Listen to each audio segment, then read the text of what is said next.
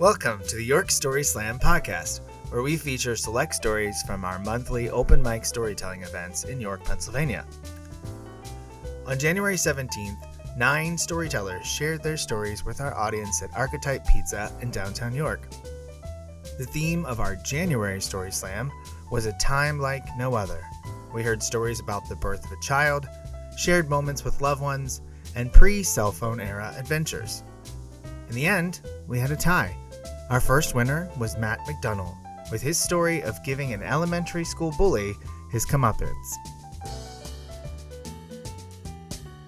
I'm a large man, and there are benefits that go along with that. I never have to ask somebody else to help me reach something at the grocery store. There are downsides to it. If you're short, you've probably never had the rivets in the school bus pull your hair out as you walk down the school bus. But there are benefits that go along with being a large man, and one of the benefits is nobody picks on you. I can walk down the darkest, ugliest alley in York at any time of the night. Nobody's like, yeah, we're going to jump that guy. But it wasn't always the case, because at one point in time, I was a smaller kid. Before I hit puberty, I was the same size as everybody else, shorter than some of the girls, and I got picked on. I got picked on a lot. I got bullied mercilessly because I didn't fight back. I didn't stand up for myself. I just took it and took it and took it and shoved the emotions down until the one time that was like no other. It was high school, and I had just come off of perhaps one of the worst weeks of my life. I do not remember all of the details, but I know one of my grandparents had died. We had gone up to the funeral. While we were at the funeral, my brother had taken my cat to his trailer, and the cat had escaped. And so now I had no cat. I had no grandmother. It was a horrible, horrible week. And one of the other students who bullied the most often decided that was the day to bully me again.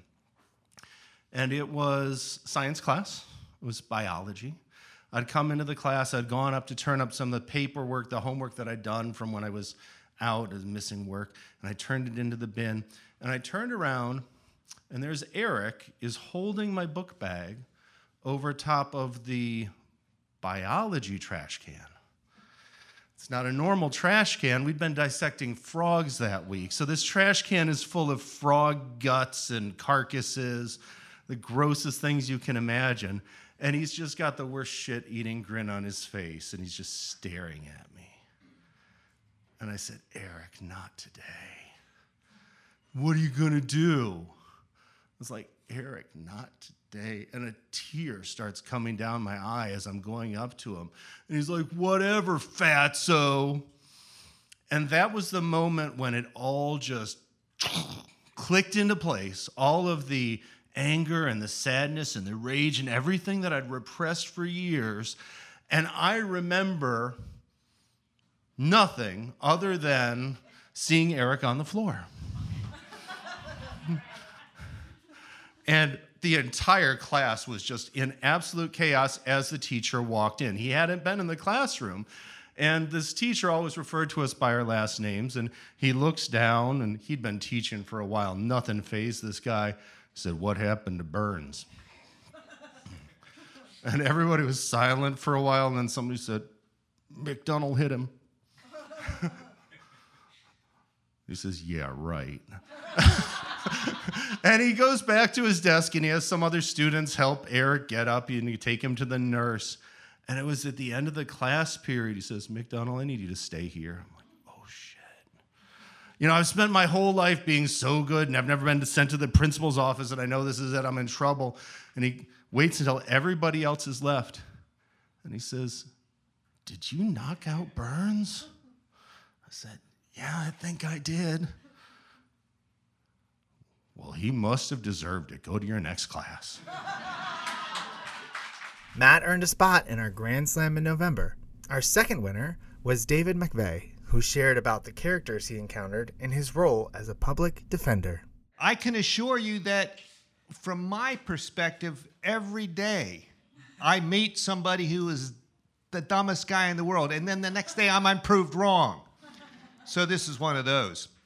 I was also sort of the office's rabble-rouser and raconteur, and as a result of that, I was appointed to be the head morale officer, and that meant that for the office Christmas party, I'd listen to all the people's submissions for, I'll clean it up a little bit, Idiot of the Year. And anybody who played in the game, policemen, probation officers, judges, lawyers, anybody could be nominated for Idiot of the Year, and then I decided who it was, and I announced that at the office Christmas party.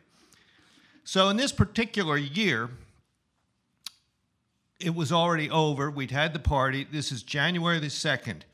It's 12:35 in the afternoon of the new year, whatever it was, probably 1988 or so. And I'd been at work for 4 hours and 35 minutes, and I had finished my lunch already.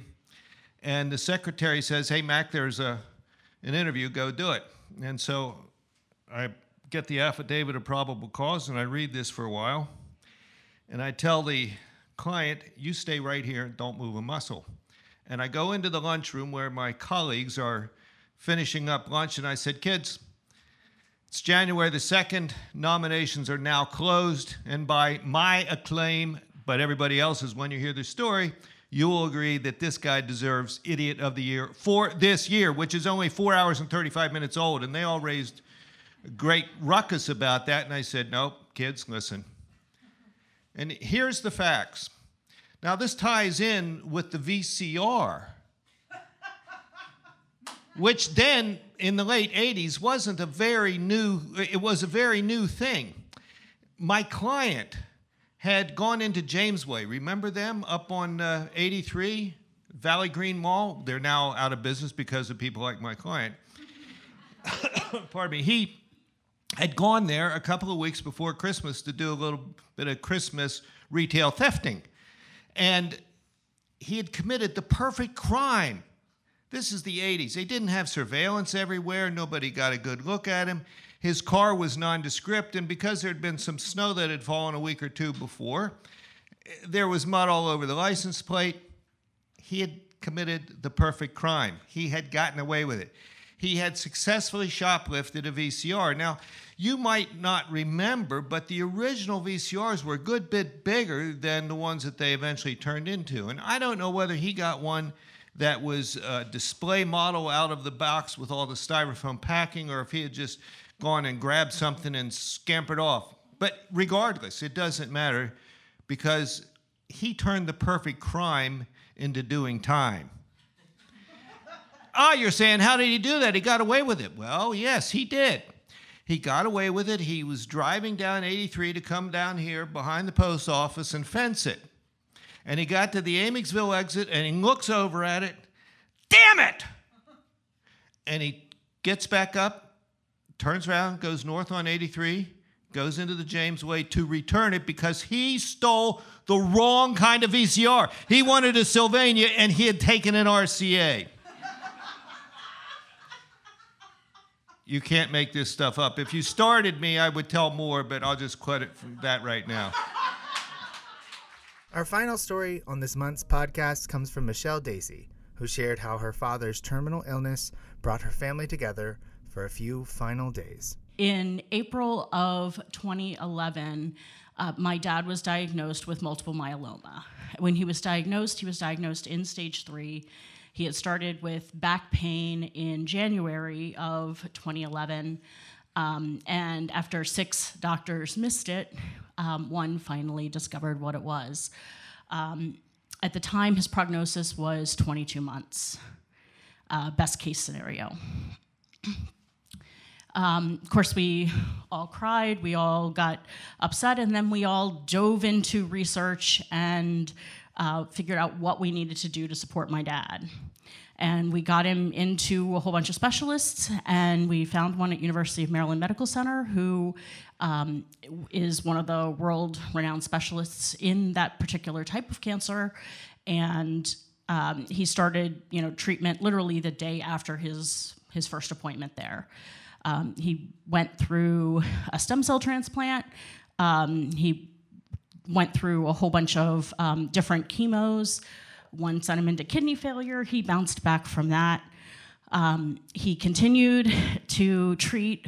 He went into 3 different clinical trials while he was at University of Maryland Medical Center, and that bought him a few more years. He got to actually a point where he was the 5th person ever to get a full remission from multiple myeloma, which was really incredible. And we never thought that that would actually happen. They told us it wasn't possible when he was diagnosed. But they also told us that it wouldn't last. And sure enough, it didn't. So 2.5 years after we got that miraculous news, and we're over the moon excited that we were gonna have Dad for a little longer, we found out it was back, and it was back with a vengeance. So he went back into treatment, and then we had a pandemic. Last September, over Labor Day weekend, my dad contracted COVID from somebody who was unvaccinated. And he spent 14 days in the hospital where we couldn't see him, we couldn't talk to him, he couldn't move. He should have been on a ventilator, but they didn't have any, they were out. They were all being used by other patients. And so he was not expected to make it. We kind of prepared ourselves for the worst. I called every single day. I found that the night shift, for those I don't know if anyone here works in healthcare or in a hospital, but I found that on night shift, they actually had time to answer questions and talk to me and let me know how he was doing. So I would check in at 1 o'clock in the morning and 4 o'clock in the morning for those 14 days. And again, my dad, because he is a stubborn person, managed to pull through. And he came home, and we're still not entirely sure how that happened, but he did, and we were over the moon excited. And then he had to delay getting back into chemo treatment because he was still recovering. He was on oxygen until Thanksgiving.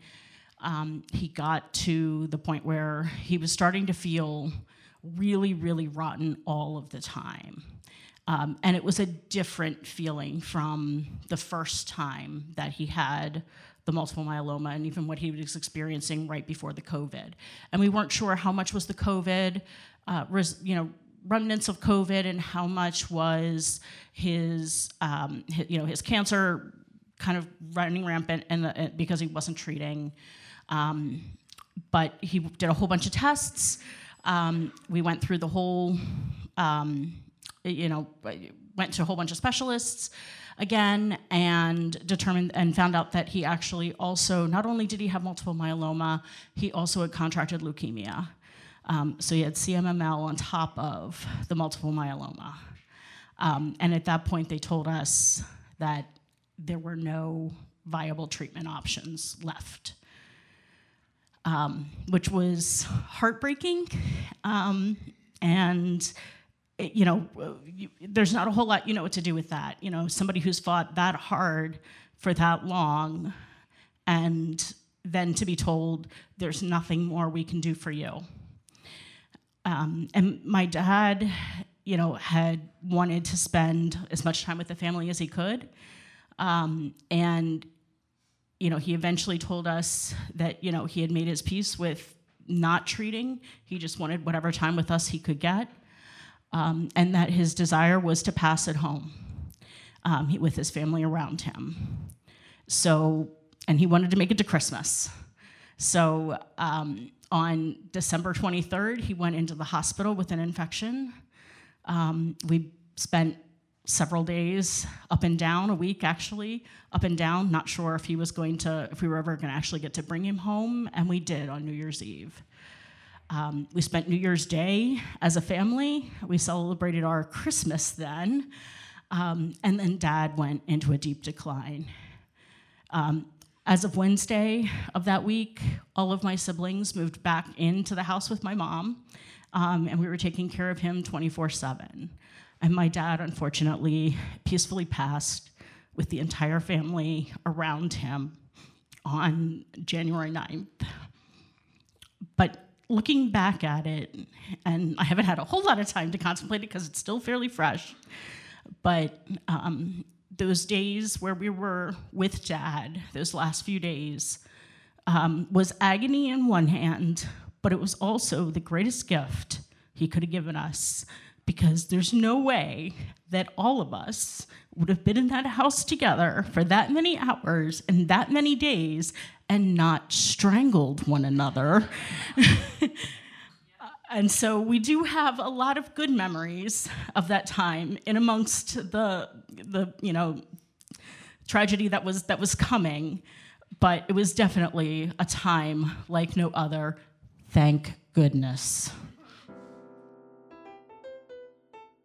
All the winners from this year's Open Mic Story Slam events will return at the end of the season to compete for the title of Best Storyteller in York at our Grand Slam. Updates on our events are available on our website, yorkstoryslam.com, and while you're there, you can sign up for our monthly newsletter. You can also follow us on Twitter at York Story Slam, as well as on Facebook, and watch videos of all the stories from our events on our YouTube channel. We hope to see you virtually or on stage soon. Thanks for listening. This Story Slam podcast is produced by Catherine Roquet. Theme music composed and performed by David Wilson.